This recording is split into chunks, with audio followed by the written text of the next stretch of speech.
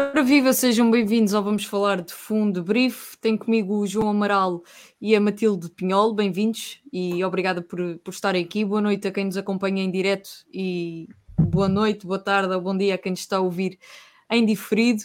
Max Verstappen é campeão do mundo e eu só descobri 5 horas depois do acontecer.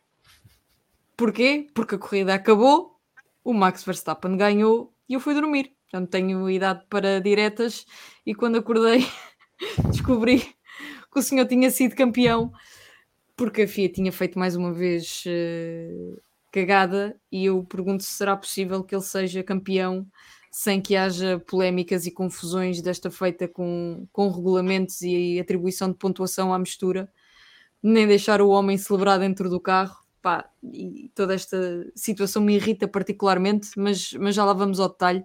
João, começo por ti. Achas que a Fórmula 1, e olhando para esta confusão que foi gerada no final do Grande Prémio do Japão, de atribuição de pontos, achas que a Fórmula 1 deixou de ser o pináculo do desporto automóvel para passar a ser o pináculo do amadorismo? Olá Inês, olá Matilde, boa noite a todos, a ambas e a todos. Obrigado pelo convite.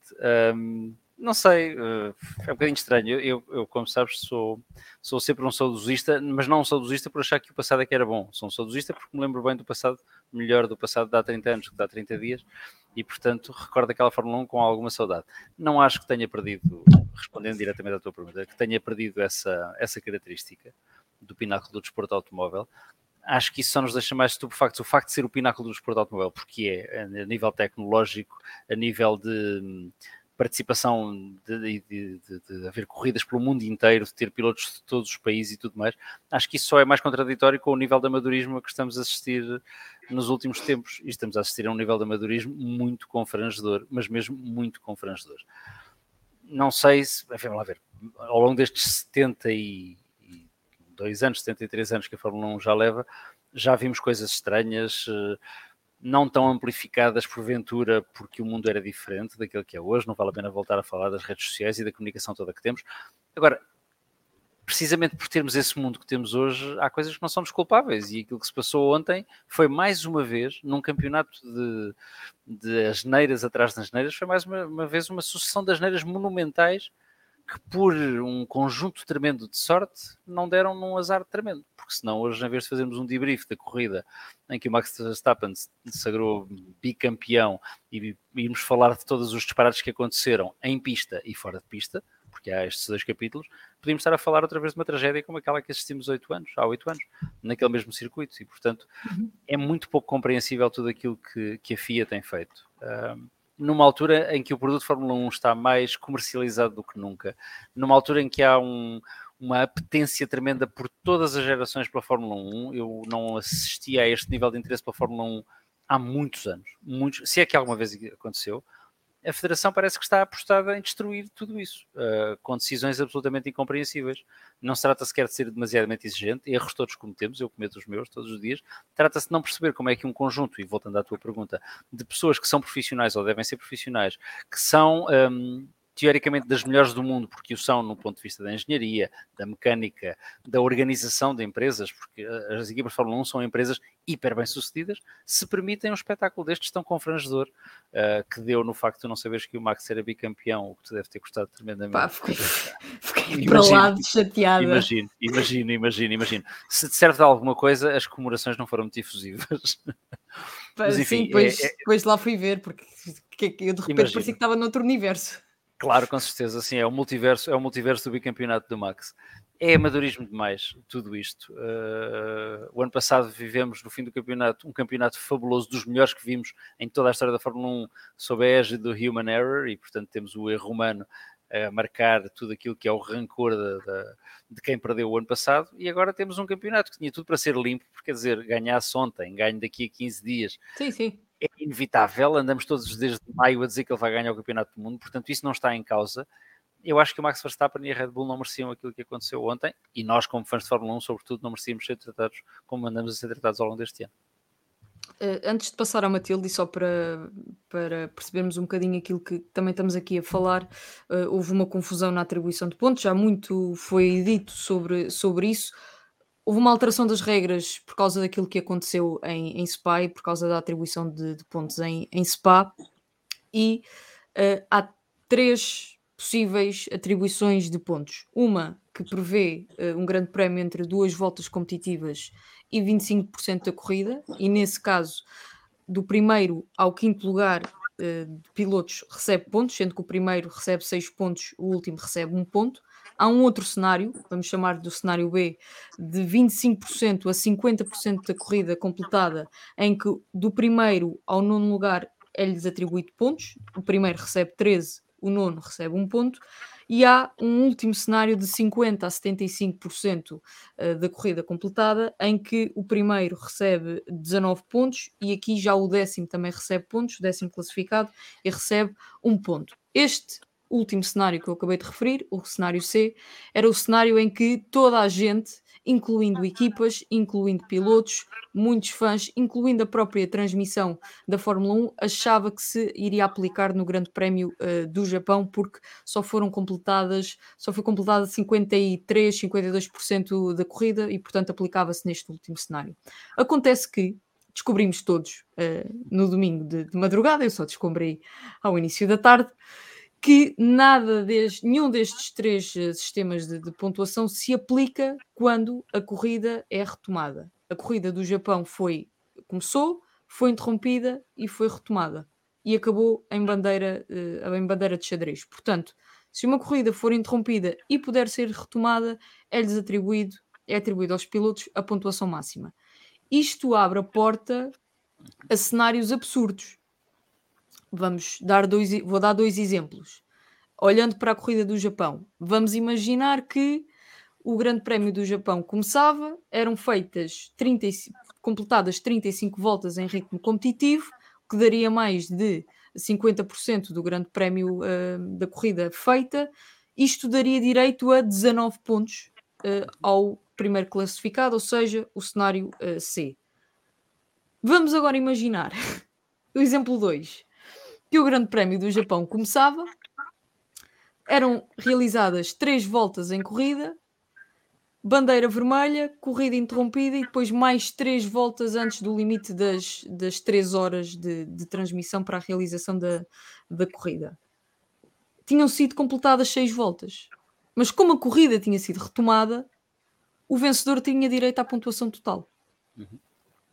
E posto isto, Matilde, pergunto-te, até porque nós já ouvimos, por exemplo, o Christian Horner dizer que foi cometido um erro, ou que há um erro nos regulamentos, se esta alteração foi feita, ou se admite a possibilidade desta alteração ter sido feita e ninguém se tenha apercebido do absurdo que ela cria, nem mesmo o FIA. E agora vão corrigir a situação com uma avaliação que espero que façam aos regulamentos, não sei se vão fazer ou não, mas que no fundo ninguém se tinha apercebido da amplitude da forma como isto está escrito nos regulamentos.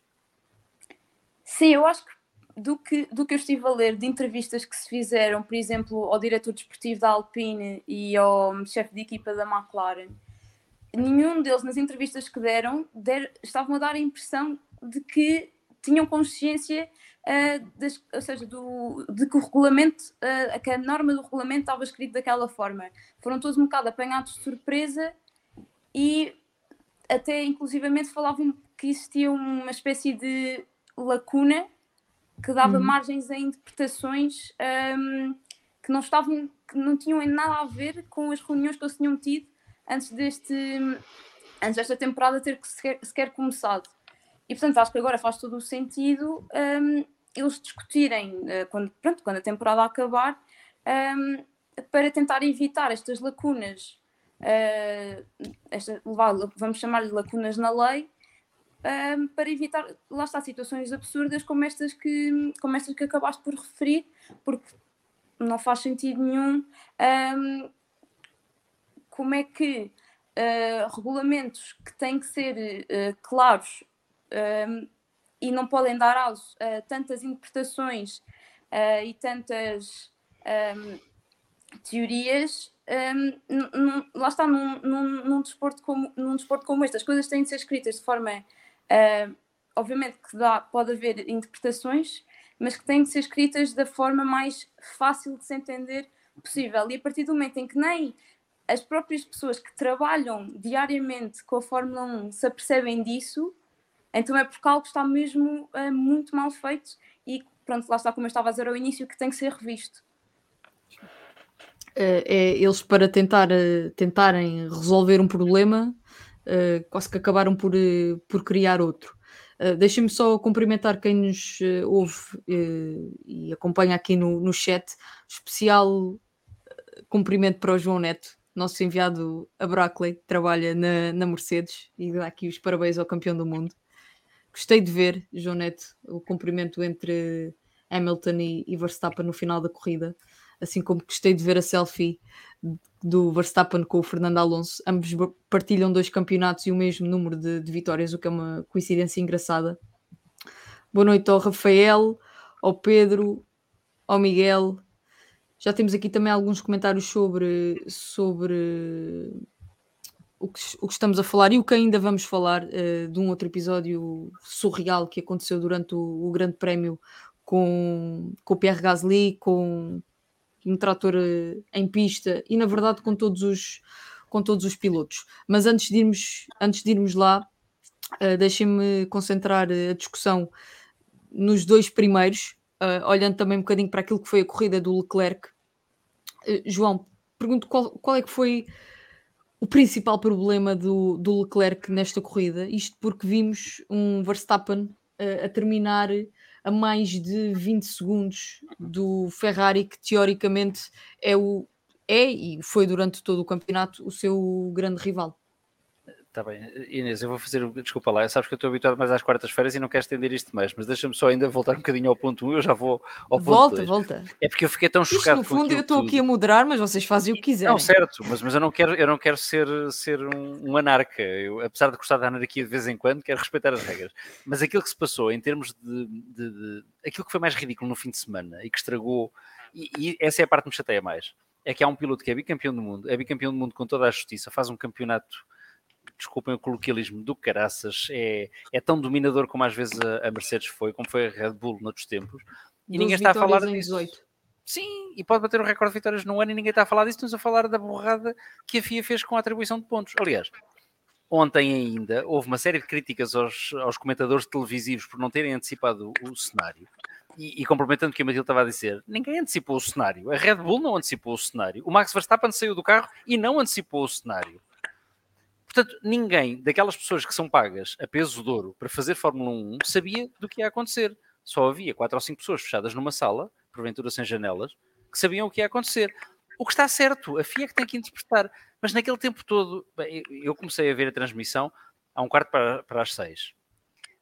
A corrida foi interrompida ao fim de uma volta. Entre a interrupção da corrida ali e o momento em que acabaram aquelas 27 voltas, ninguém da FIA se lembrou de dizer o que é que ia fazer. Atenção que a regra é esta, nós interpretamos assim e vai acontecer assim. Essa é a parte que me choca. Uhum. Trabalhamos os dois em comunicação e qualquer um dos dois que fizesse isto estava a cometer a borrada maior que já alguma vez cometeu na sua vida. Lá está, depois não é a própria entidade que explica, são espaços como o nosso, como os jornais, que têm que vir explicar a decisão de... Tudo aquilo foi ridículo, quer dizer, ele está a fazer, o Johnny Herbert, de todas as pessoas, está a fazer entrevista ao segundo classificado, quando de repente recebe uma orientação no auricular e diz, pá, desculpa lá, agora já não, vamos ali chamar o teu colega de equipa porque ele afinal é campeão do mundo.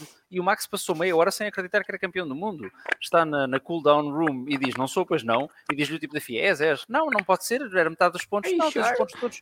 E depois sentam num trono, não vou qualificar a estética daquela sala em que o sentaram, mas era kitsch QB. Quer dizer, tudo aquilo foi ridículo. Nunca vi uma coisa assim. Palavra de honra, conseguiram estragar aquilo que podia ter sido a maior festa do ano e que tinha tudo para ser. Mas, se eles tivessem dito a meio da corrida, atenção que os pontos são todos, a Red Bull, com a vantagem que o Max tinha, e vou com isto pegar naquilo que me estavas a perguntar para ir então à corrida e ao segundo classificado, que na realidade foi terceiro, podia ter parado o Max, podia ter mudado os pneus, tinha feito a volta mais rápida e mesmo com penalização, sem penalização para o Charles Leclerc, ele tinha ganho o campeonato do mundo.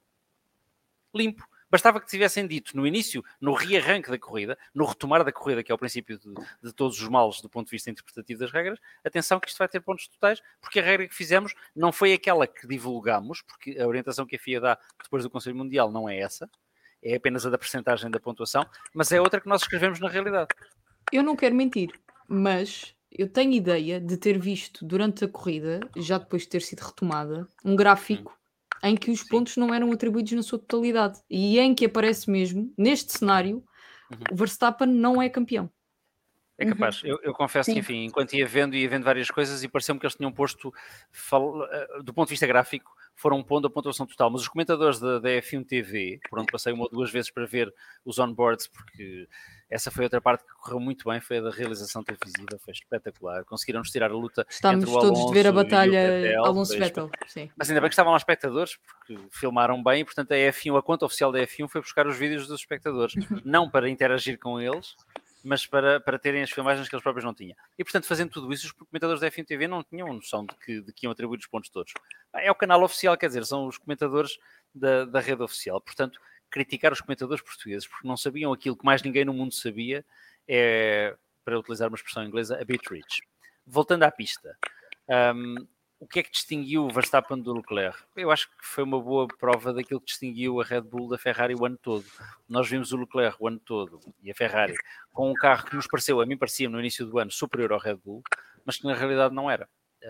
Porventura capaz de se bater ou até de superiorizar em qualificação ao Red Bull em circuitos de tração, mas sempre muito mais difícil de conduzir e a exigir dos seus pilotos muito mais braços para conseguir ficar em pista a fazer aqueles tempos. Isso foi visível no Grande Prémio de França, em que o Leclerc se despistou para manter o carro, para manter o ritmo que estava a conseguir. Foi visível em Imola, em que ele se despistou para manter o ritmo que estava a conseguir. E ontem, quando há uma imagem absolutamente fantástica dos dois carros filmados de cima, vêm-se os pneus da frente do Red Bull, que ao fim de 27 voltas são os intermédios impecáveis, e vêm-se os pneus da frente da Ferrari, que são os slicks impecáveis. Nenhum dos dois mudou de pneus e o Ferrari pura e simplesmente já não tinha pneus. E, portanto, independentemente de diferenças de talento que eu não consigo avaliar, acho que isso enfim, é um achismo, é uma fanzice. Aquilo que distinguiu os dois, a performance dos dois é esta. O Red Bull continua a ser um carro. Há um livro do Thomas More muito famoso que é o A Man for All Seasons. Eu acho que o Red Bull é um carro for all seasons. O Ferrari não é. O Ferrari é uma primadona que de vez em quando explode, de vez em quando fica sem pneus da frente, de vez em quando sai de pista. Quando o problema é o carro, quando o problema não é a estratégia. Pronto, ontem o problema foi o carro ficou sem pneus e, portanto, acabou como acabou. Concordas com esta análise, Matilde? Eu concordo, e aliás, há bocado falaram nas tabelas, que na transmissão aparecia as tabelas, eu pelo menos estava a ver a transmissão na Sky Sports. Estão-nos aqui a corrigir, desculpa Matilde, estão-me aqui a corrigir a mim, desculpa interromper-te. O Rafael Gomes está aqui a dizer que apareceu que não era campeão, o Max, porque o Leclerc estava em segundo e o Verstappen não tinha a volta mais rápida, mas já aparecia pontos totais. Okay. Armadilha da minha memória.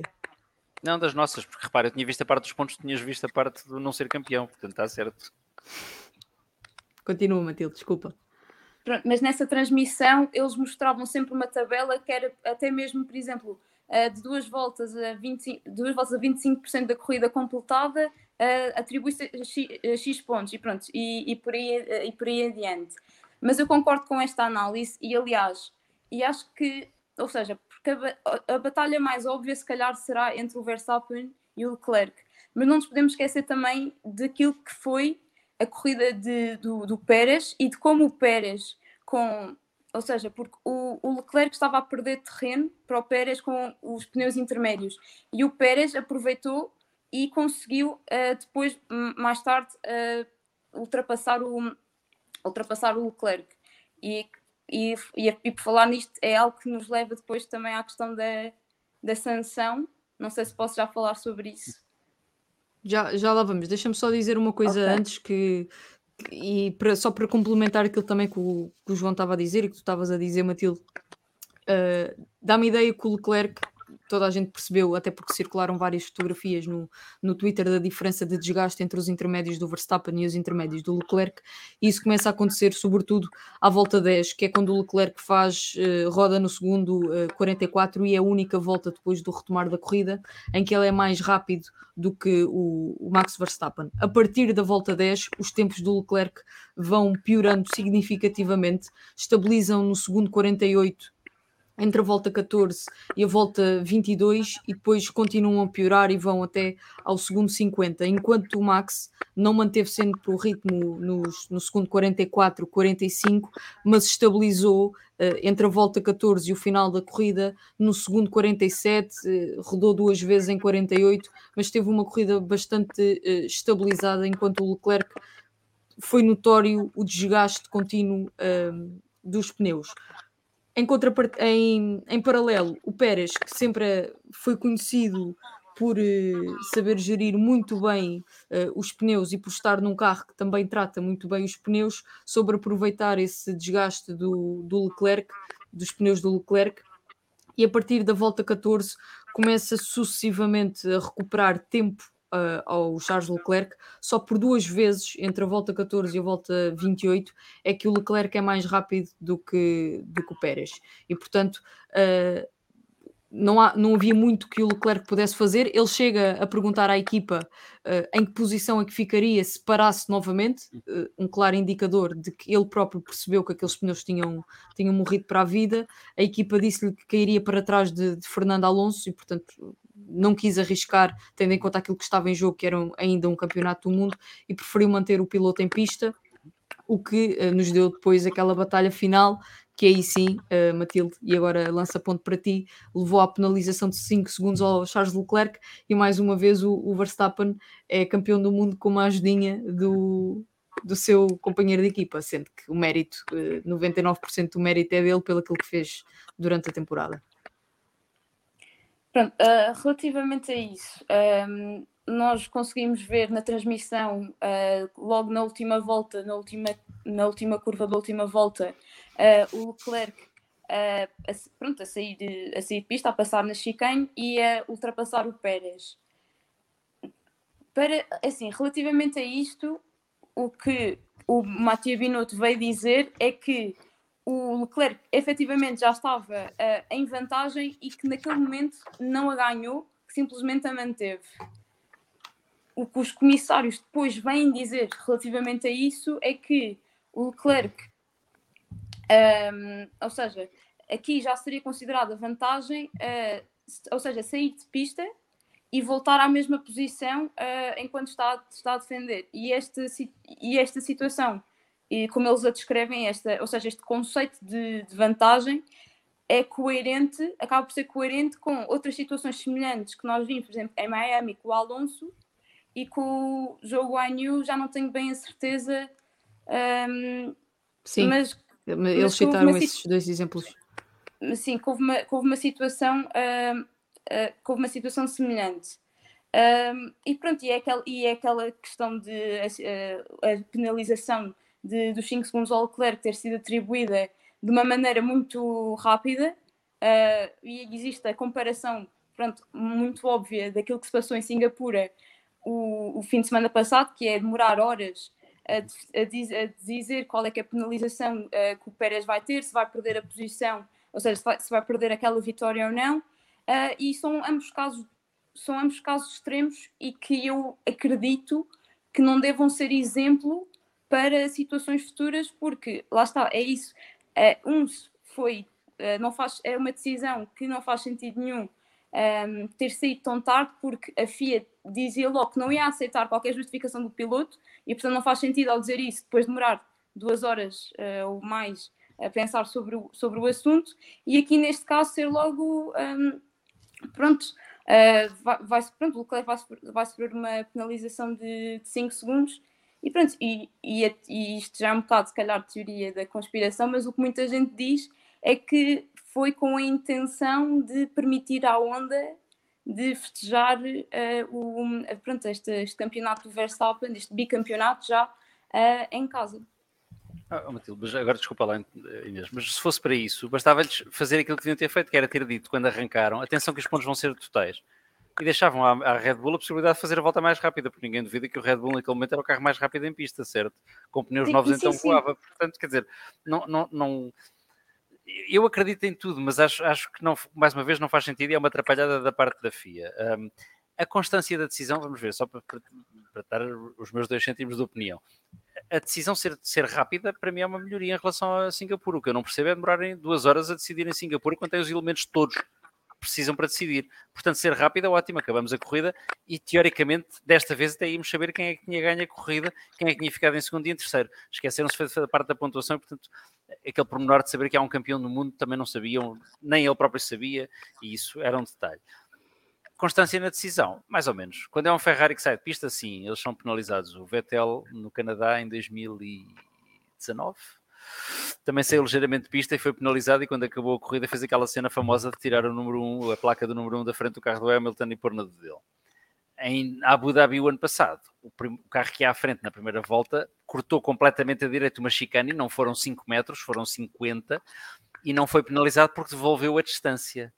Bem, não foi bem a distância, porque quando ele saiu de pista, os 2 carros estavam lado a lado com o eixo dianteiro do Red Bull ligeiramente à frente. Não é que isto seja relevante, eu não estou a reacender o fim do campeonato. O campeonato acabou, está feito.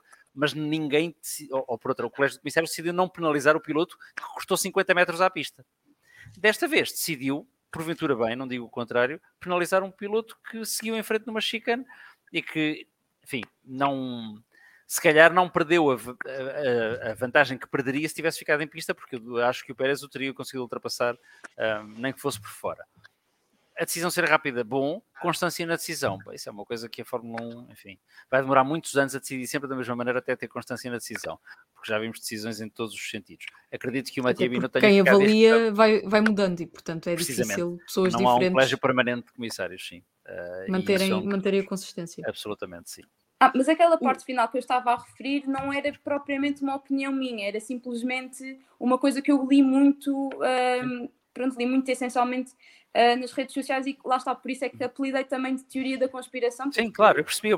Não, eu estava só a dizer, também li, mas estava só a dizer que se fosse para isso, ou seja, se fosse para favorecer a Red Bull e criar esse cenário de permitir à Honda vencer em casa, quer dizer, bastava-lhes terem feito, não precisavam de favorecer nada. Começavam a corrida e diziam, atenção, a pontuação é esta. E a partir daí todas as equipas decidiam, e eu não tenho a menor dúvida de que a Red Bull teria dito ao Verstappen, que aliás perguntou se não valia a pena mudar de pneus, e disseram-lhes não vale a pena. E a resposta que obteve foi, agora não vale a pena, pois com certeza estava à frente, em 27 voltas ganhou 26 segundos, é deixá-lo estar ali. Agora, se a isso atribuíssem mais um ponto pela volta mais rápida, então se calhar valia a pena, porque aí ficavam com certeza que ganhavam o campeonato do mundo, pouco importa se a pontuação era assim, era assado, se o Leclerc era penalizado, se não era, estava feito. Não o fizeram, porque por isso simplesmente foi uma atrapalhada.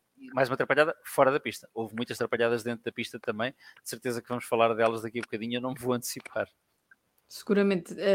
Aquilo que nos vieram sobre esta situação explicar a posteriori, primeiro, que aquilo que aconteceu com o Leclerc tinha sido discutido no briefing dos pilotos e que tinha ficado claro qual era a interpretação para aquele grande prémio de tirar vantagem disso. É verdade que o Leclerc não ganhou nenhuma posição, mas manteve a posição que estava a defender. E os comissários consideraram que o manter essa posição era tirar vantagem da situação e, portanto, decidiram penalizar. O grande problema do Binotto, a mim pareceu-me, não terem ouvido a posição do Leclerc, ao contrário do que fizeram com o Sérgio Pérez, sendo que eu não sei muito bem o que é que o Leclerc poderia ter contra-argumentado perante este argumento da FIA, ou perante a interpretação da FIA, não, do Colégio de Comissários, sobre o que é tirar vantagem de uma situação. E, portanto, a penalização foi atribuída, os 5 segundos foram dados e, reafirmando aquilo que disse o João, quem me dera a mim, e acho que a muitos fãs de Fórmula 1, que as decisões de penalizações fossem sempre tão rápidas quanto esta foi. Antes de seguirmos, ler aqui alguns comentários. O F. Martins, retomando o tema que estávamos a discutir no início deste debrief, que o problema das regras é que precisam de ser profundamente revistas ou então pegar numa folha em branco e criar um novo documento. De há uns anos para cá está um caos e parece amadorismo. E complementando, a sensação que me dá é que vai-se fazendo remendos a um regulamento e depois cria-se uma grande atrapalhada a partir desses remendos, e o caso que tivemos a discutir da atribuição de pontos e as situações que podem acontecer tão injustas que são prova disso mesmo, de que se calhar alguém precisa de se sentar com calma e de olhar para aquilo com olhos de ver e de pensar seriamente sobre o assunto.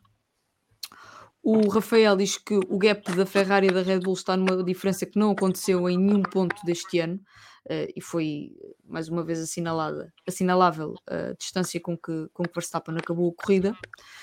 O Hugo Ângelo pergunta se não teria sido evitada esta confusão com mais algumas voltas. Isso não era possível, porque existe a tal janela de 3 horas em que o Grande Prémio pode decorrer, e essa janela tinha chegado ao fim, e por isso é que a corrida terminou quando terminou. Cenas da Fórmula 1. Boa noite a todos. O Máximo manda cumprimentos. O Dominique Teixeira, para ti, João, o problema da pontuação foi o facto de criar 2 percentagens após Spa no ano passado, mas não se terem lembrado de verem se existia já alguma regra previamente criada que pudesse confundir. Este é o problema dos remendos. Vai-se acrescentando coisas e resolvendo situações em cima do joelho, ou quando elas acontecem, e depois corremos todos o risco, ou corre a FIA o risco de entrar aqui num processo de contraditório e muitas vezes até absurdo. Sabes como é que isto se resolvia, Inês? Isto é uma coisa para nós os dois, sem deixar a Matilde de fora, mas é uma coisa muito parlamentar. Há uma coisa que em todos os parlamentos se utiliza, em qualquer órgão que faz legislação, e com isto vou ser chato, e vou falar, chama-se redação final.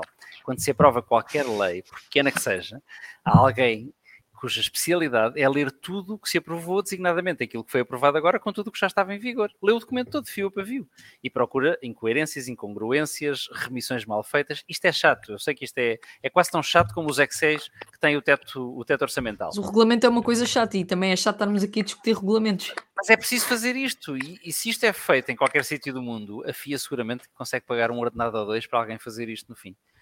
Aliás, se eles estiverem a recrutar, eu candidato-me já. Portanto, era simples, era agarrar no documento e ler-lo de fio a pavio. E, sobretudo, não fazer comunicação para fora, quando acaba o Conselho Mundial, com as decisões que tomaram, resumindo isso, que é uma boa política de comunicação, dizer, ok, as decisões foram estas, em linguagem clara, mas aquilo que saiu não tem nada a ver com aquilo que foi aprovado. Zero.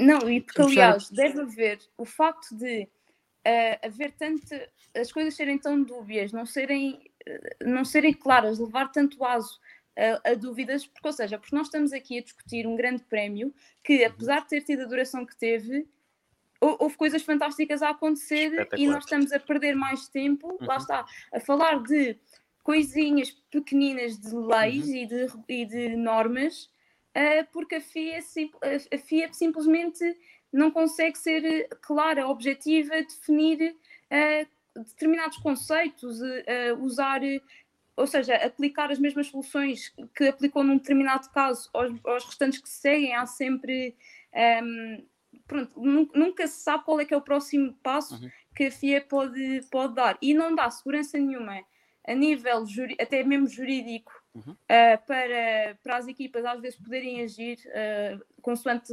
determinadas decisões que achem injustas. Também não lhes dá segurança nenhuma, porque lá estão um bocado ao sabor do vento da FIA, e como vimos há bocado, mesmo que se reúnam para tratar destes assuntos, às vezes parece que as coisas também não ficam 100% resolvidas. Portanto, lá está, mais vale deitar, parece que mais vale deitar tudo ao lixo e recomeçar do que estar sempre a fazer revisões e a fazer género de remendos com o que já temos.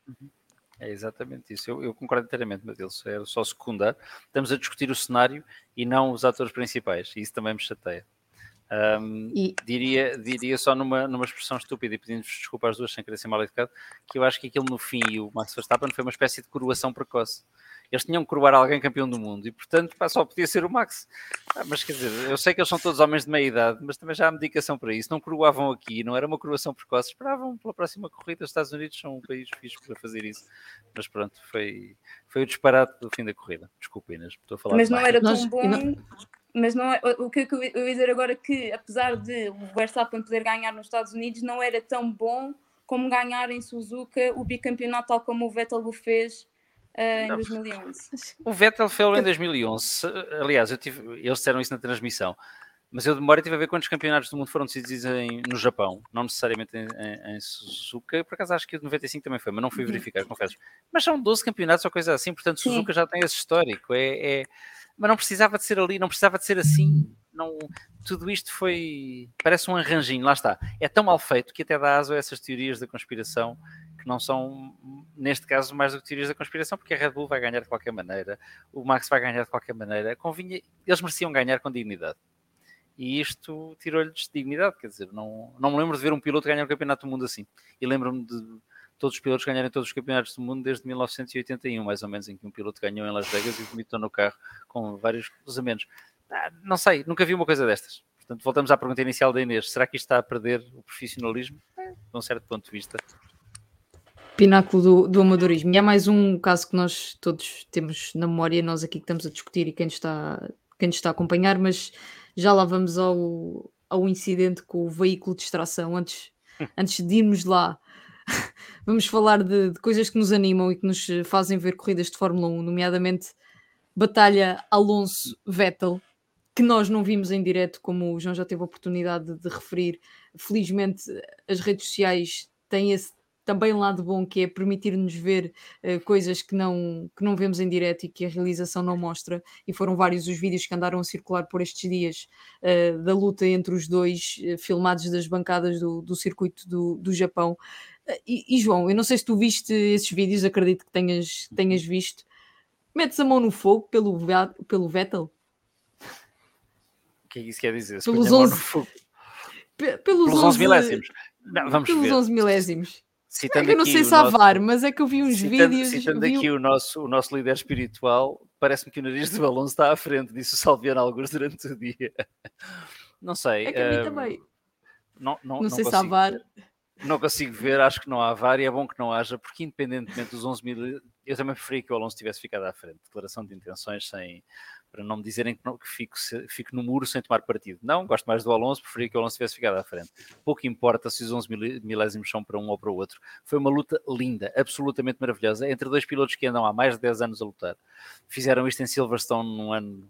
já não me lembro qual foi, 2011 ou 2013, fizeram 3 ou 4 ou 5 curvas a par e o Alonso ficou à frente outra vez, o Vettel ficou à frente outra vez, infelizmente, e aquele Red Bull era um foguetão, e fizeram ontem aquilo que os pilotos de Fórmula 1 devem fazer, é aquilo que eles são pagos para fazer. O Rui Ozer estava aqui a dizer há bocado, e é verdade que é extraordinariamente perigoso correr assim. Eu sei disso, mas uma das coisas que me irrita também, eu, sem tentar tirar o mercado ao Vasco, é as irritações dele, mas uma das coisas que me irrita também neste estado de Fórmula 1 atual é a chuva ser um problema tão grande, porque se a chuva não fosse um problema tão grande, e sabendo que há muitas pessoas que não gostam de corridas à chuva, eu vou citar o Martin Brundle que disse isto ontem no Twitter, é à chuva que nós vemos os super-heróis que estão ali. É com a chuva, porque no seco, obviamente, eles são super-heróis, mas apesar de eu ver Fórmula 1 há muitos anos, o meu olho destreinado não consegue distinguir o milímetro em que um está um bocadinho mais para a esquerda ou para a direita. Tem que ser assim uma coisa um bocadinho mais visível na televisão para conseguir perceber essa diferença. Com chuva, percebemos aquilo que eles fazem, a reação hipersónica que aqueles braços têm, a forma como a coordenação motora se faz, e aquela luta entre o Alonso e o Vettel foi tudo o que nós queremos ver, carros lado a lado, sem baterem um no outro, com respeito um pelo outro, a lutarem até ao fim. E o que é que a Fórmula 1 fez? Teoricamente conseguiu tirar-nos isto da televisão. Sim, são obviamente reformados e já deviam estar os dois em casa a fazer risoto. O Johnny Herbert disse isso uma vez ao Fernando Alonso, excelente entrevistador. Mas foi espetacular, quer dizer, e mais à frente tivemos o Ocon a defender extraordinariamente bem do Hamilton. Toda a corrida do Ocon é um hino a uma condução defensiva, porque ele sabia onde travar, onde pôr o carro, aí sim, a cada milímetro, onde não acelerar tão cedo para não deixar o Hamilton com alguma vantagem. E vimos os pilotos no fim da corrida satisfeitos com isso. É uma coisa que me agrada. Não só se cumprimentaram, não só foram dar os parabéns ao Max, como estavam satisfeitos. O Hamilton diz isso às tantas. Pelo menos não tive uma corrida sozinho, tive uma corrida em que estive a lutar certo. Quer dizer, quem já tenha feito uma corrida de karts a pagar, sabe que é assim. Estar sozinho em pista não tem graça nenhuma, tem graça é isto. E para estes tipos que vivem disto e que são super-heróis, isto deve ser ainda melhor. Portanto, tivemos uma sprint espetacular. Foi a melhor sprint do ano. E eu, quando agora estavas a falar do Ocon, eu lembrei-me da célebre frase, que de certeza que foi um ensinamento que o Ocon retirou, aplicou, foi com um bocadinho de delay, que é "Tell Esteban to defend like a lion". E acho que ele aplicou. Ele tem um delay, dizes bem. Isso foi desde a Hungria do ano passado, quando ele ganhou. Sim. Não estou a mentir, foi desde do Bahrein no ano passado, quando o Alonso volta ao pódio. Pronto, aquilo deu ali um delay, ali um um fuso horário grande entre Mas os finalmente, dois. finalmente Sim, era vimos. isto. Era isto. Deixa-me só dizer, Matilde, antes de passar para ti, que o Salviano está aqui a dizer que o Alonso não estava à frente, a linha de meta no circuito do Japão é no início da grelha e não a linha de partida, e o Alonso nessa situação estava atrás. Ainda assim, a batalha foi incrível. O que é que o Alonso no final da corrida queixou-se das decisões de equipa. Diz que tinha pedido à equipa várias vezes no rádio para parar mais cedo do que efetivamente parou, a 6 voltas do final da corrida. Foi quando o Alonso parou. Onde é que tu vias o Alonso se a estratégia que estava na cabeça dele se tivesse concretizado? Em que lugar da grelha? Isto já para não falar do trabalho que ele depois fez em pista quando parou, se quiseres falar sobre isso também. Pois, era isso um bocado que eu ia falar, porque o Alonso é daqueles pilotos, lá está, eu acompanho Fórmula 1 há relativamente pouco tempo, portanto não acompanhei o prime do Alonso naqueles anos de anos 2000 e os outros anos depois na Ferrari também. Mas é impressionante como é que um piloto já quase no final da carreira ainda nos consegue entregar ao fim de semana estas prestações em que, apesar de a estratégia de equipa ter sido errada, ou seja, ter metido os pneus intermédios demasiado tarde, e nós percebemos que isso era um erro a partir do momento em que o Mick Schumacher cai da primeira posição para, agora não sei, mas pronto, cai algumas posições em pista. Sim, não um trambolhão.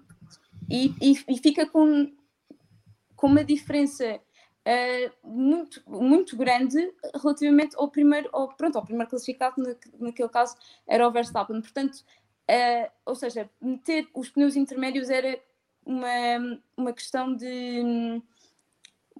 crucial. E, portanto, o Alonso só conseguiu conquistar, não é conquistar, é conseguir conseguiu mais posições, porque eu acho que é o Fernando Alonso, e porque é uma questão de ele com o talento que tem, ele conseguiu fazer aquilo que se calhar muitos com aquele carro acabariam por não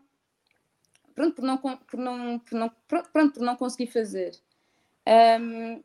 E pronto, e é só mais uma prova de que não é a idade que define isto, para ser mais novo ou mais velho, não é a idade que define se um piloto deve estar na Fórmula 1 ou não. E para complementar aquilo que estavas a dizer, o trabalho que o Alonso faz no final da corrida é verdadeiramente impressionante, porque nós formos olhar para os tempos de corrida, e eu fiz a comparação entre Sebastian Vettel, o Russell estava lá pelo meio, mas acabou ultrapassado, entre Sebastian Vettel e Fernando Alonso. O Alonso para à volta 22, tem a volta de saída à 23, entre a volta 24 e a volta 28 ele recupera 18,7 segundos ao Vettel. Chega a ser por volta quase 5 segundos mais rápido que o Vettel. À volta 25, por exemplo, ele é 4,8 segundos mais rápido que o Vettel. Isto é uma enormidade de tempo em Fórmula 1. É verdade que tinha pneus frescos, é verdade que o Alpine é um melhor carro do que um Aston Martin, mas não deixa de ser impressionante o tempo que o Alonso comeu num tão curto espaço de tempo. Passa a redundância, estamos a falar apenas de 6 voltas. E, portanto, eu há bocado, quando estava a perguntar onde é que iria parar Fernando Alonso, se a estratégia que lhe ia na cabeça tivesse sido aplicada mais cedo do que foi aplicada pela equipa, estou a pensar que seguramente ficava à frente do Vettel. Claro que não conseguiria manter este ritmo sempre, porque os pneus, os intermédios, também seguramente se desgastam, e ele nestas 6 voltas foi a dar o limite, fez tempos em linha com os tempos que foram feitos pelo Max e pelo Leclerc, mas pá, é impressionante, tu em 5 voltas conseguires recuperar 18 segundos num circuito, numa pista que está molhada, a correr contra o tempo, pá, é a ultrapassar pilotos, que ele também o fez. A fazer ultrapassagens por meio, porque A ele passa fazer o Russell, ultrapassagens. ele passa mais que o Russell, ele passa o Norris, passa o Russell, ele passa Sim, uma sim. série de pilotos. Não. acho que passa 3 ou 4 pilotos. Sim. É impressionante o que o Alonso fez ali, e depois deu-nos aquele final de corrida, que mais uma vez nós não vimos em direto, mas que foi obrigado aos espectadores que estavam nas bancadas e que partilharam os vídeos, e obrigado a quem os encontrou, porque já nos divertimos muito seguramente e já desfrutámos muito a ver aqueles vídeos. E o Silvino Cardoso diz aqui que o Alonso teria ficado à frente do Vettel em sexto. Isso é evidente. Bastava Sim. mais uma volta. Sim, mas acho difícil que ele tivesse apanhado o Hamilton, mesmo que chegasse à traseira do Hamilton, não sei se ele teria ultrapassado, porque o Hamilton também estava a tentar ultrapassar o Ocon e podia ficar ali. Mas sim, a ficava Alpine, seguramente à vontade à frente. E ele diz isso, como tu dizes bem, ele diz isso ao engenheiro quando acaba a corrida. Ouvir a declaração dele, aliás, é maravilhosa. Não sei o que é que vocês me querem fazer este ano, mas tem sido erros atrás de erros. E tem, do ponto de vista estratégico, tem sido um bocadinho desastre. Sabes que ele, quando vem dizer, ele diz qualquer coisa num tom meio irónico, o meu rádio devia estar variado. Sim. Eu percebo o que é que ele está a dizer, e é no mínimo estranho a quantidade de coisas que lhe foram acontecendo ao longo deste campeonato e que só foram acontecendo ao lado de uma garagem, mas não sei se nesta fase, estando ele já com o futuro decidido e provavelmente já com o chip no próximo ano, inclusivamente a trabalhar com Aston Martin, eventualmente, não sei, ou a pensar nisso, fica-lhe bem fazer estar a alimentar esta onda de suspeição. É um bocadinho o jogo do também o lado político dele, que é se eles fizessem o que eu estava a pensar, o que eles queriam se eles fizessem o que eu queria que eles fizessem, eu teria ficado muito mais à frente e teria tido mais pontos. Eu percebo a tua pergunta, mas ia dizer duas coisas. Uma, isso não é o Fernando Alonso, ou seja, o piloto achar, se vocês fizerem o que eu quero e não aquilo que vocês querem, é qualquer piloto que naquela grelha de partida tinha opção para ganhar. Houve o Lewis Hamilton e vais ouvir um piloto a dizer, vocês querem me tramar, eu quero ganhar a corrida. Isso vem do ego. Agora, isso como é o aliás, Fernando Alonso, já o disse. Disse. O Grande Prémio dos Países Baixos é sintomático. Mas isso é o Fernando Alonso. Diz para o bem e para o mal, diz aquilo que lhe passa pela cabeça e que se calhar devia passar 3 vezes antes dele falar. Ele nunca vai ser uma pessoa, apesar de ele ser acusado de ser um tipo muito político. Repara, esta é a imagem que eu tenho do Alonso. Eu não conheço o Fernando Alonso, nunca o vi na vida pessoalmente e nunca falei com ele, mas apesar das pessoas terem a ideia que é uma pessoa muito política, e acredito que seja, eu acho que ele é uma pessoa muito pouco refletida para ser político. Diz o que lhe passa na cabeça. Naquele mesmo circuito fez aquele número do GP2 Engine, que nós todos lembramos, e que lhe impediu qualquer tipo de relação futura com a Honda, designadamente impediu de ganhar as 500 milhas de Indianápolis, que era um objetivo que ele tinha na vida. Portanto, se fosse uma pessoa mais refletida, um bocadinho mais pausada, se calhar a carreira tinha-lhe corrido melhor. É uma tragédia ver um tipo com aquele talento só ter 2 campeonatos do mundo. Como a Matilde dizia bem, para fãs mais recentes, é bom vê-lo fazer estas coisas, porque ele no seu prime time era brilhante. Quer dizer, o Grande Prémio da Alemanha em 2007, que ele ganha mais uma vez numa pista molhada, é uma antologia de uma corrida contra todas as expectativas, contra tudo e contra todos, e vem lá atrás e na última volta passa ao Felipe Massa. E sendo a pessoa que é, quando chegam àquilo que na altura não é vehicle down room, é o caminho para o pódio, ainda se chateia com o Massa, entram os dois numa discussão indireta à frente de toda a gente na televisão, é italiano, e chega à conferência de imprensa e pede-lhe desculpa por cometer um excesso de linguagem. Sim, é o Fernando Alonso. Para o bem e para o mal é aquilo. Tem o coração nas mãos. Só voltando um bocadinho atrás, é uma coisa que a Matilde dizia e que é verdade. Percebe-se que o momento de troca de pneus era decisivo pelo Mick Schumacher, desculpa. Eu acho que há outro piloto que ainda nos mostra mais isso, que é o Nicolas Latifi, que troca de pneus no momento certo no início e consegue E o Vettel? finalmente... Sim, e o Vettel também. Já vamos ao Vettel e à corrida do Vettel e ao Driver of the Day, que eu acho que é mais uma decisão emocional do que só de corrida, porque o Vettel faz um corridão com um carro, como tu dizes bem, é mais lento que o Alpine, mas é a última vez que está em Suzuka. É um tipo hiper simpático, mudou ao longo da vida profissional e portanto merece o Driver of the Day também por isso. Há um vídeo, aliás, dos muitos que vi hoje, dele a despedir-se da bancada principal com as luzes verdes todas acesas, não sei se vocês já viram, mas se ainda hoje não choraram, vale a pena ver, porque é uma coisa de fazer chorar as pedras da calçada. E pronto. Agora, o Latifi consegue mudar no momento certo e com isso manter o Williams nos pontos e finalmente fazer pontos. E deixa de ser o 21º classificado num campeonato com 20 pilotos, que é uma coroa de glória. Mas sim, o momento de troca de pneus era essencial. E se o Alonso pediu para trocar de pneus mais cedo, a Alpine devia ter deixado de trocar de pneus mais cedo.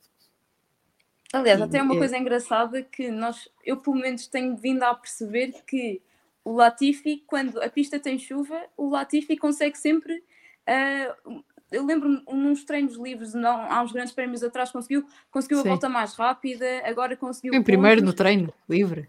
Sim, eu acho que o Latifi precisa de que todos os grandes prémios chova, que é para conseguir fazer estas grandes prestações que ele fez. Que eu fiquei, Mas para isso é preciso que a Fórmula 1 consiga correr à chuva, e não é pela pista ter demasiado da água, é pelos pneus que são feitos para correrem à chuva não servirem para correr à chuva. Sim. Também é aqui um bocado... Isso também é toda uma outra questão, que se calhar é mais tema para uma quarta-feira, não sei.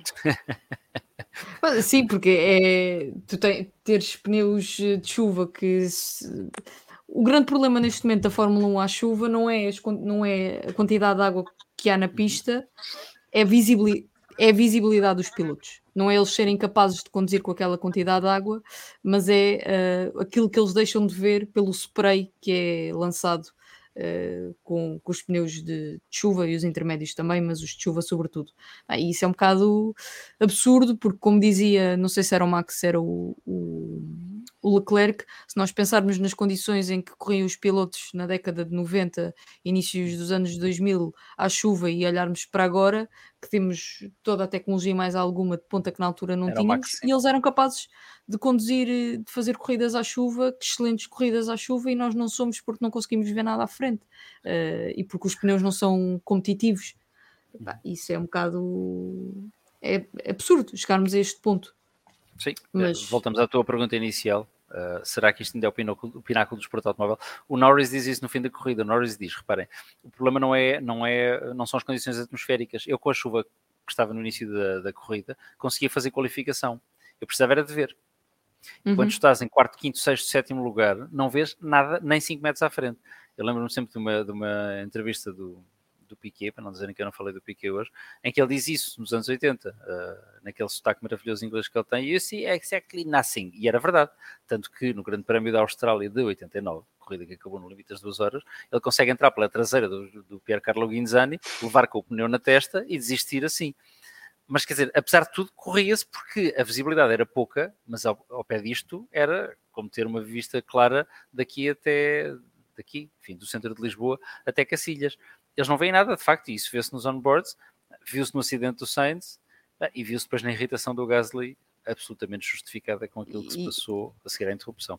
Eu vou aproveitar a tua ponte, porque houve muitos pilotos que, por causa também da visibilidade, nem se aperceberam onde estava o carro de Carlos Sainz, nem se aperceberam da presença de um veículo de extração, uma grua, que lhe quiserem chamar, em pista. Eu não tenho muitas perguntas para fazer sobre o assunto, gostava que discutíssemos isto de forma livre, sem condicionamento de perguntas. E João, começo por ti. Como é que o que é que tens a dizer sobre aquilo que aconteceu no domingo? Inês, acontece uma das coisas que me acontece mais raramente na vida. Vocês já perceberam que eu falo muito. Aliás, podem me mandar calar qualquer das duas à vontade. Não só porque eu falo demais, mas também estou habituado a que cá em casa as mulheres todas me mandam calar. Mas é uma das raras vezes em que fico sem palavras. Nem queria acreditar naquilo. Enfim, passámos do caricato de o ver fazer meia volta com um painel publicitário pendurado no nariz do carro, que teve o seu quê de caricato. E quando o vi furioso depois, pensei que ele estava furioso, sei lá, na altura até porque o pararam na boxe e não o pararam na grelha como os outros pilotos, qualquer coisa que pudesse motivar uma penalização. Eu nem queria acreditar quando vi em Suzuka, à chuva, como disseste bem, um veículo de extração no meio da pista. Eu vi a corrida em direto em 2014. Eu lembro-me de ver a cara dos pilotos quando perceberam que tinha acontecido, porque ou eu ou nós em casa, muito mais tarde, quer dizer, percebemos que era uma coisa grave, mas só muito mais tarde é que percebemos o quão grave era. Fez-me lembrar muito o acidente do CBR em 73, aquilo que aconteceu ao Bianchi, em Suzuka.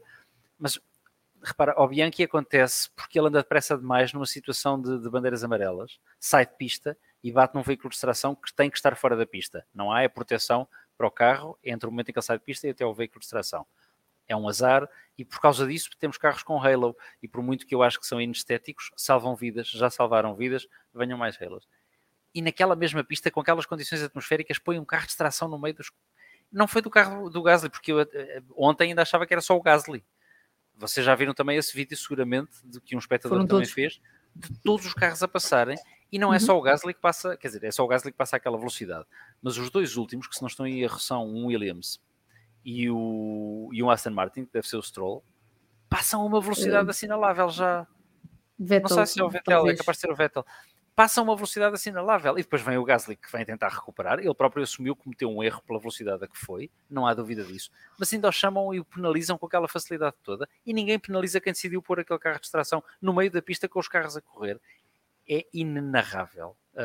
E é das poucas vezes que conseguem fazer uma coisa que não se tem visto muito, que é a unanimidade entre os pilotos. Porque os pilotos, enfim, têm todos a mesma opinião no que toca a ganhar e depois divergem todos na forma de lá chegar, certo? E, portanto, se for preciso... enfim, lembra-me o filme Rush, se for preciso dizer que corre em condições perigosas, que não correm, que está seco, que está molhado, que os pneus estão assim, estão assados, eles vão todos discordar porque eles querem a ganhar. Ontem estiveram todos de acordo. Aquilo foi quase assassino. Aliás, o Gasly diz isso no fim da corrida. Bastava-me ter-me despistado como o Carlos se despistou e eu não estava aqui a dar esta entrevista. É assustador e tinha acontecido uma coisa parecida em Monza, também tínhamos visto um veículo de distração no meio da pista, com a diferença de que era um dia de verão, estava sol. Nós já vimos várias vezes. Singapura, semana passada. Sim, e falámos sobre isso e foi mais uma das atrapalhadas que aconteceu. Aliás, um carro ter saído de pista, ter havido uma bandeira verde a seguir e depois uma bandeira vermelha a seguir, enfim, todo tipo de atrapalhadas. Esta foi inenarrável e eu acho que sobretudo ninguém queria acreditar por estarmos a ver aquilo no Japão, com chuva, e por quase todos nos lembrarmos daquilo que tinha acontecido em 2014 e a tragédia que foi a corrida, a carreira, a vida do Jules Bianchi estar ontem repetida com 20 pilotos em pista, porque naquele momento acho que ainda estavam 20 pilotos em corrida. Sim. 19 que fossem. Fiquei estupefacto. E é mais uma das coisas que tem que ser analisada. Essa sim tem que ser feita uma investigação profunda para perceber qual foi a cadeia de acontecimentos que permitiu que aquilo acontecesse. Porque é óbvio que é fácil para mim estar aqui sentado a dizer que foi inenarrável. É difícil no cenário de operações tomar decisões, comunicá-las a um grupo grande de pessoas. Mas é por isso que aquilo é uma organização profissional, ou devia ser. A FIA já anunciou uma revisão de protocolo de entrada de veículos de distração em pista. A justificação única, corrijam-me se estiver errada, que eles deram até agora foi que a presença de gruas em pista com comissários é uma prática comum. E é uma prática comum, de facto, em piso seco. Vimos isso várias vezes ao longo de várias temporadas. A mais recente, antes de Suzuka, a semana passada, em Singapura. Vimos isso, por exemplo, e foi o meu ponto na altura, em Abu Dhabi, no ano passado, quando o Latifi se despista entre uma grua em pista e os pilotos estão atrás de safety car, em piso seco. Mas pronto, a FIA diz que, tendo em conta o feedback que recebeu dos pilotos, que vai proceder a essa revisão de protocolo. E antes de eu elaborar mais a minha opinião, queria ouvir a tua, Matilde, sobre aquilo que aconteceu em Suzuka. Pois, ainda bem que pegaste agora nessa parte, porque é verdade, existe este tipo de veículos em pista quando há uma bandeira vermelha. A questão é que aqui, e nisto, por acaso, o regulamento é claro, por acaso, pronto, finalmente estamos aqui a falar de alguma coisa em que os regulamentos até são relativamente explícitos, mas há critérios mínimos relativamente quando o safety car está em pista que não estavam cumpridos. Portanto, logo aí, a própria FIA não está a cumprir com os regulamentos que escreveu para a existência desse tipo de veículos quando é lançada uma bandeira vermelha. E, portanto, é muito por aí onde muita gente, onde eu vi que comentadores de Fórmula 1, foi onde muitos se basearam para argumentar, lá está, contra a FIA. E pronto, também pegando o que estavam a falar há bocado, do Gasly estar em excesso de velocidade durante uma bandeira vermelha e de ser efetivamente de haver a sanção fazer sentido e ser justa, continua a não desculpar um erro tão grave e reforçando aquilo que também estava a dizer há bocado, numa pista onde há quase 10 anos, faz este ano 8 anos, vimos algo tão semelhante a passar-se. E eu não sei se eu posso estar errada, mas eu vi alguns comentadores brasileiros, a Mariana Becker, a comentar que não era só um veículo de extração que estava em pista nessa altura. Acho que há um comissário onboard também. do Há um comissário Ricardo. também em pista. Exato. Há onboards dos pilotos em que se apercebe que há pessoas em pista, o que, mais uma vez, é perigosíssimo.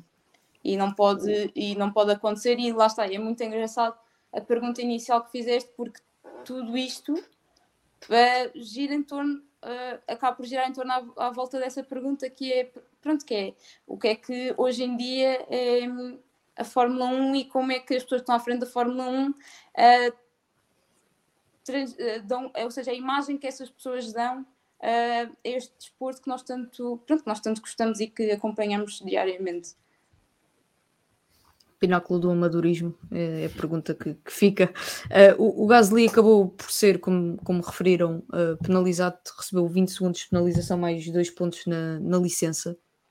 O que eu acho curioso no comunicado da FIA sobre a penalização do Gasly é que, de facto, eles referem que esta penalização surge por excesso de velocidade depois de o Gasly ter passado o acidente, porque até aí respeitou o delta do safety car e em bandeira vermelha atingiu velocidades de 200 km, houve um ponto máximo de 251 km, mas o Colégio de Comissários teve como atenuante o choque do piloto depois de ter visto um carro em pista.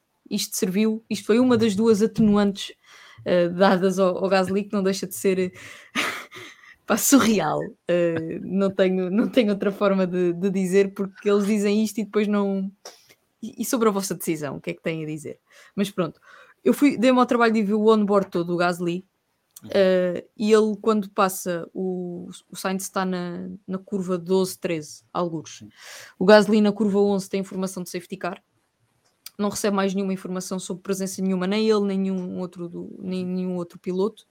Curva de 12 não tem sinalização, portanto não consegue ver se há safety car ou bandeira vermelha, e recebe informação de bandeira vermelha quando já está em cima do acidente, do local do acidente do Sainz, e já tem o veículo de extração no seu campo de visão limitado pelo spray, pelas condições atmosféricas, e é apanhado de surpresa, não tem tempo de reagir ou de abrandar, não faço ideia, mas é apanhado de surpresa e isso é visível no rádio do piloto depois de ver aquela situação. O que me choca, e eu volto ao Grande Prémio de Abu Dhabi, porque foi a primeira vez que tive esta opinião em público, é como é que em 2022 é aceitável ter tratores, gruas, comissários em pista com carros a correr. E eu não preciso e não é preciso irmos a situações trágicas como foi com o Bianchi em 2014, basta irmos a outros grandes prémios, Nürburgring 2007, acho que Brasil 2002 ou 2003, em que não houve, felizmente ninguém se magoou, mas houve carros a despistarem-se em pista e quase a embaterem com gruas. Isto são situações que vão acontecendo ao longo da história da Fórmula 1. Claro, há um claro risco associado a isto e esta situação ainda não foi corrigida. A partir do momento em que há carros a rolar, há todas as possibilidades do mundo daquele carro perder o controle, até porque com um carro de Fórmula 1 é muito fácil perder o controle do carro. Há pilotos que perdem o controle do carro em piso seco atrás de um safety car.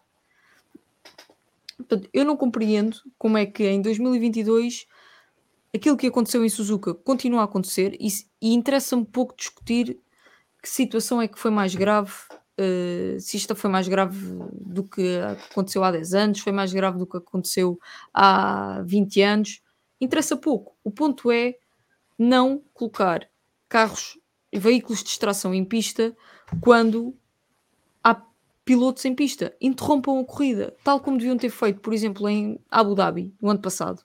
E resolviam um grande problema que se criou depois, que é o Latifi espetou-se, mandaram entrar uma grua, bandeira vermelha, corrida interrompida, toda a gente troca de pneus e está toda a gente em pé de igualdade, e não estávamos 3 meses depois a discutir as trapalhadas da FIA e se o Max devia ter ganhado aquele campeonato ou não, tudo começa na não entrada da bandeira vermelha e da interrupção da pista. Isto é válido para mim, tanto em piso molhado como em piso seco. Recuo até 2020, Imola, 2020, o Russell perdeu o carro atrás de safety car, em piso seco. Isto pode acontecer numa situação normal. Isso volta a morrer alguém. Vamos fazer esta discussão de novo. Felizmente, como disse o João, estas situações servem para vermos uma coisa que nem sempre acontece na Fórmula 1, que é ver uma união de pilotos. Acho que todos os pilotos, todos os pilotos concordam e fizeram notar essa concordância junto de quem deviam. Acho que o Russell chegou a fazer um telefonema na interrupção da corrida para o presidente da FIA. Não sei se conseguiu, mas pelo menos chegou a tentar fazer esse telefonema para lhe falar sobre esta situação.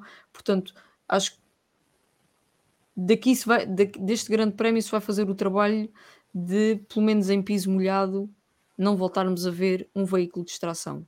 Espero que isso fique escrito de forma clara. Espero que os pilotos e as equipas consigam entender nesse ponto. Aparentemente parecem todas de acordo nesse ponto. Gostava muito que isso se aplicasse também a piso seco. Porque nós perdemos tanto tempo, às vezes, a discutir, e quando digo nós, falo de redes sociais, condições de segurança dos pilotos e não se pode correr à chuva por isto e por e aquele outro, e depois admitem-se situações destas, que são inadmissíveis. Porque não foi só o Gasly, foram 20 pilotos que passaram por aquele trator, parte deles nem se aperceberam da presença do veículo de extração. O Daniel Ricciardo tem a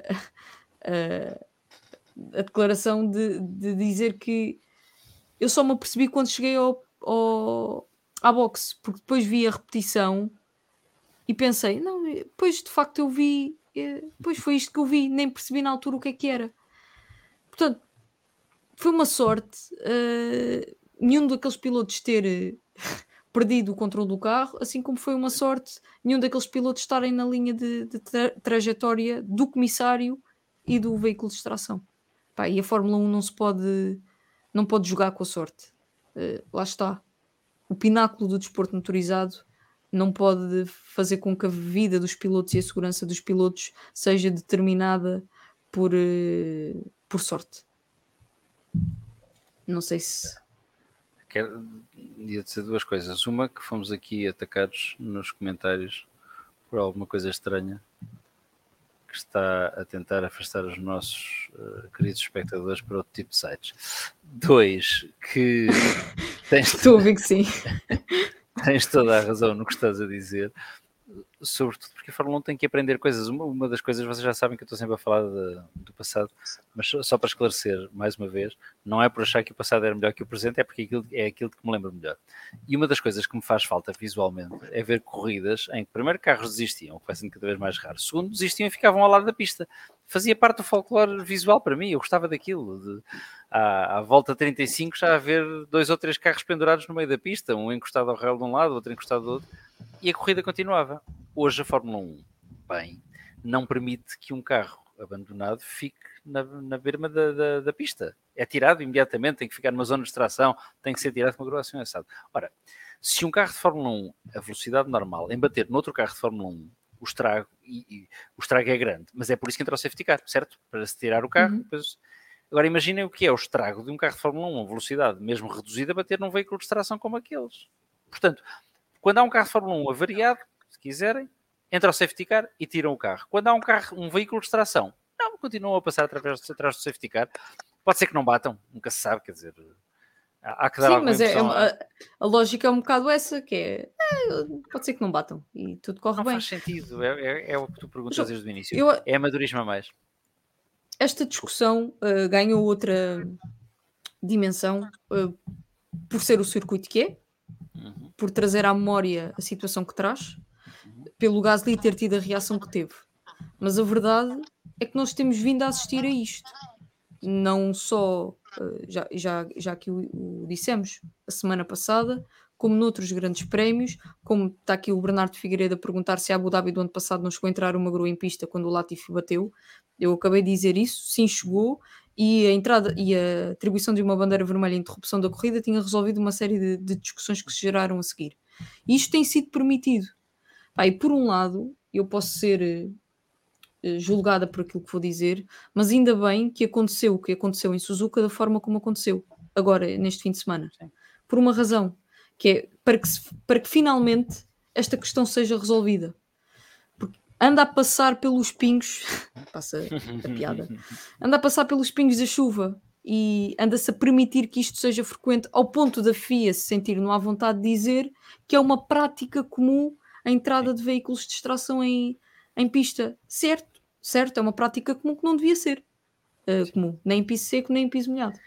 Sim, mas isso só prova a total inconsciência do disparate que estavam a fazer, certo? Ou seja, o facto de dizerem que é uma prática comum, que é um facto, mas dizem isso com uma desfaçatez completa. O facto de chamarem o piloto muito rapidamente para o avisar de que vai ser punido, porque efetivamente cometeu uma infração, mas sem qualquer tipo de... acho que a palavra é quase tupete. É um tupete da FIA dizer, para calma, quem está aqui mal és tu que passaste, não respeitaste o delta e, portanto, na reta a seguir, que vai dar a 130R, foste depressa demais. Caramba, o homem ia-se enfaixando de frente contra um trator a 200 e não sei quantos quilómetros hora. Espera lá que a FIA teve isso como atenuante. Atenção, que isso é um ponto importante. Pois, mas quer dizer, a pergunta é qual é a atenuante para a FIA? Porque, lá está, volto ao princípio. Acho que erros todos cometemos, acho que é perfeito. Não se trata de estar aqui cherry picking a escolher os erros que a FIA comete para depois dizer fazem tudo mal feito. Não é verdade. É um desporto que nós adoramos, como a Matilde já disse. Está bem organizado, mas não se admite que ao fim destes anos todos estejamos ainda a discutir isto. Um comissário em pista. Mas aquelas pessoas que estão ali a decidir aquilo não viram o Grande Prémio da África do Sul de 77. Eu não sei se vocês já viram as imagens. Há um comissário que atravessa a reta porque há um shadow que está na beira da pista precisamente incendiado. E há um comissário que atravessa uma reta onde os carros faziam qualquer coisa como 300 e tal km/h em 77. O companheiro de equipa do shadow que está avariado, o Tom Price, vem a 300 km/h, acerta no comissário que tem um extintor na mão. O comissário morre instantaneamente. O extintor voa-lhe da mão, acerta-lhe no capacete, racha-lhe o capacete, mata-o instantaneamente. O carro faz mais 300 metros a 300 km/h e choca contra o Jacques Lafitte num Ligier. Isto aconteceu à frente de toda a gente na televisão. Há corpos espalhados na pista em todo lado. Não se lembram disto? É isso que querem ver acontecer outra vez. Eu não percebo a palavra de honra. Dá-me a sensação de que as pessoas que têm que tomar decisões, as pessoas por parte da FIA, que têm que tomar decisões, andam francamente baralhadas. E isso, sim, faz-me alguma impressão, porque, como vocês dizem, é um desporto que nós gostamos e queremos vê-lo bem tratado. Portanto... Faz-me confusão sobretudo que a FIA, e nisso aplica neste caso, que não se consiga antecipar determinadas situações, que não se tenha conseguido antecipar o ridículo daquilo que nós estávamos a falar do início da atribuição de pontos e de como uma corrida de 6 voltas pode ter mais pontos do que uma corrida de 35, de que situações destas não possam acontecer e que se haja sempre em cima do joelho para fazer um remendo a regulamentos que, à medida que as situações acontecem, vai-se percebendo que estão mal feitos ou que não estão suficientemente claros.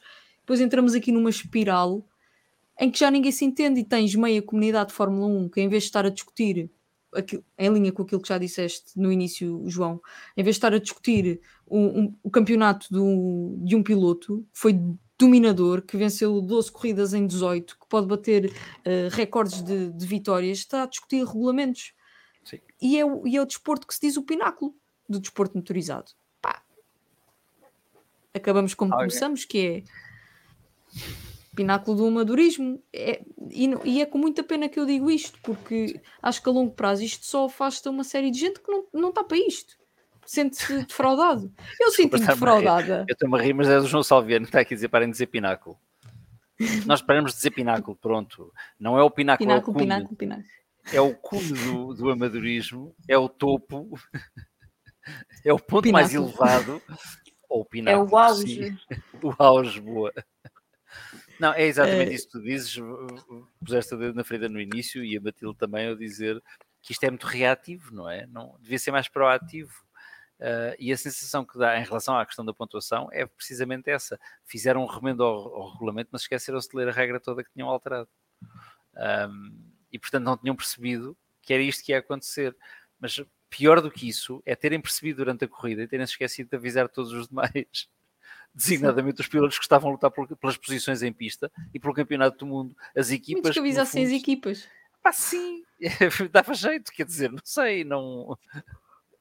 Enfim, não é a mesma coisa que a pessoa ir ao supermercado e esquecer-se de comprar um pacote de arroz, não é? Tiveram tempo para avisar, tomaram uma decisão, a decisão foi ponderada, lendo a regra, a decisão foi bem tomada, não está em causa sequer dizer que tomaram uma decisão absolutamente estapafúrdia à luz do que está escrito. Não, à luz do que está escrito a decisão está certa.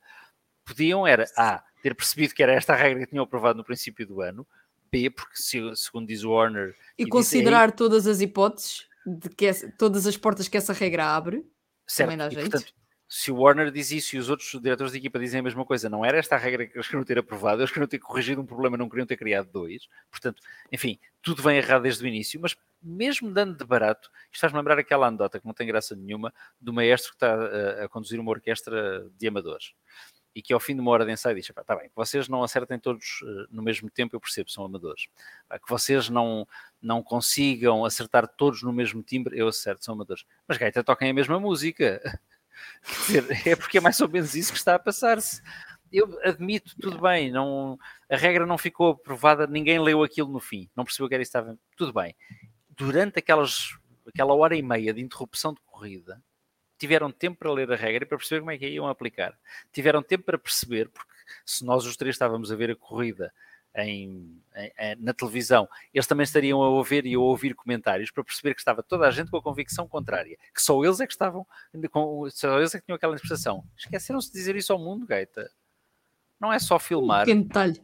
E já agora filmar os carros que estão a lutar por posição e que acabam separados por 11 milésimos de segundo e que têm no seu conjunto aqueles dois pilotos 6 campeonatos do mundo. Não é só isso também ajuda, mas é já agora que tomam decisões comunicá-las. Faz parte de qualquer organização, sim. Mas naquele início era mesmo só comunicar primeiro, quer dizer, vai ser assim, depois podemos explicar mais tarde. Mas ali naquele momento era só dizer, pá, atenção que é a pontuação total. Sim, não deixarem as pessoas irem dormir achando que o seu piloto favorito só vai ser campeão daqui a 2 semanas e pronto, depois acordarem, afinal é campeão. Então, mas o que é que aconteceu nestas últimas 5 horas? O que é que eu perdi? Mas tem imensa graça. Eu no outro dia ouvi um comentário e apercebi-me que é um bocado verdade, que é a Fórmula 1 deve ser o desporto onde nós, sempre que existe algum grande prémio, nós estamos sempre a comentar alguma questão, ou seja, as regras, estamos sempre a questionar as regras do jogo e estamos sempre a pôr em causa... Eu consigo me lembrar de outro que é parecido. E estamos sempre a colocar em causa as regras do próprio jogo e saem dezenas de artigos sobre o que é que tem que ser feito, o que é que ainda falta fazer. E nos outros desportos eu não vejo nada disso. Lá está, eu não vejo só Fórmula 1. E nos outros desportos eu não... Pode haver uma questão ou outra, mas não é algo que suscita assim tanta discórdia e tanta divisão entre as pessoas. E lá está, estas discussões assim tão... acesas, por assim dizer, neste género de espaços como nós estamos aqui agora. Eu diria que isto é o pináculo da discussão, não é? Só para chatear o Salviano. Não, é verdade, é capaz de ser verdade, não sei. Eu acho que há um desporto mais antigo que a Fórmula 1 e mais popular até, que também motiva todo tipo de discussões sobre todo tipo de aplicações de regras. E eu digo isto não é com gosto, apesar de gostar muito desse desporto. Digo porque acho que a futebolização da Fórmula 1 é trágica. E, portanto, gosto da discussão, mas não gosto, como tu dizias, Matilde, que estejamos a discutir o cenário e que não estejamos a discutir aquilo que interessa, que são os carros em pista, quem ultrapassou quem fez melhor prova e por aí fora.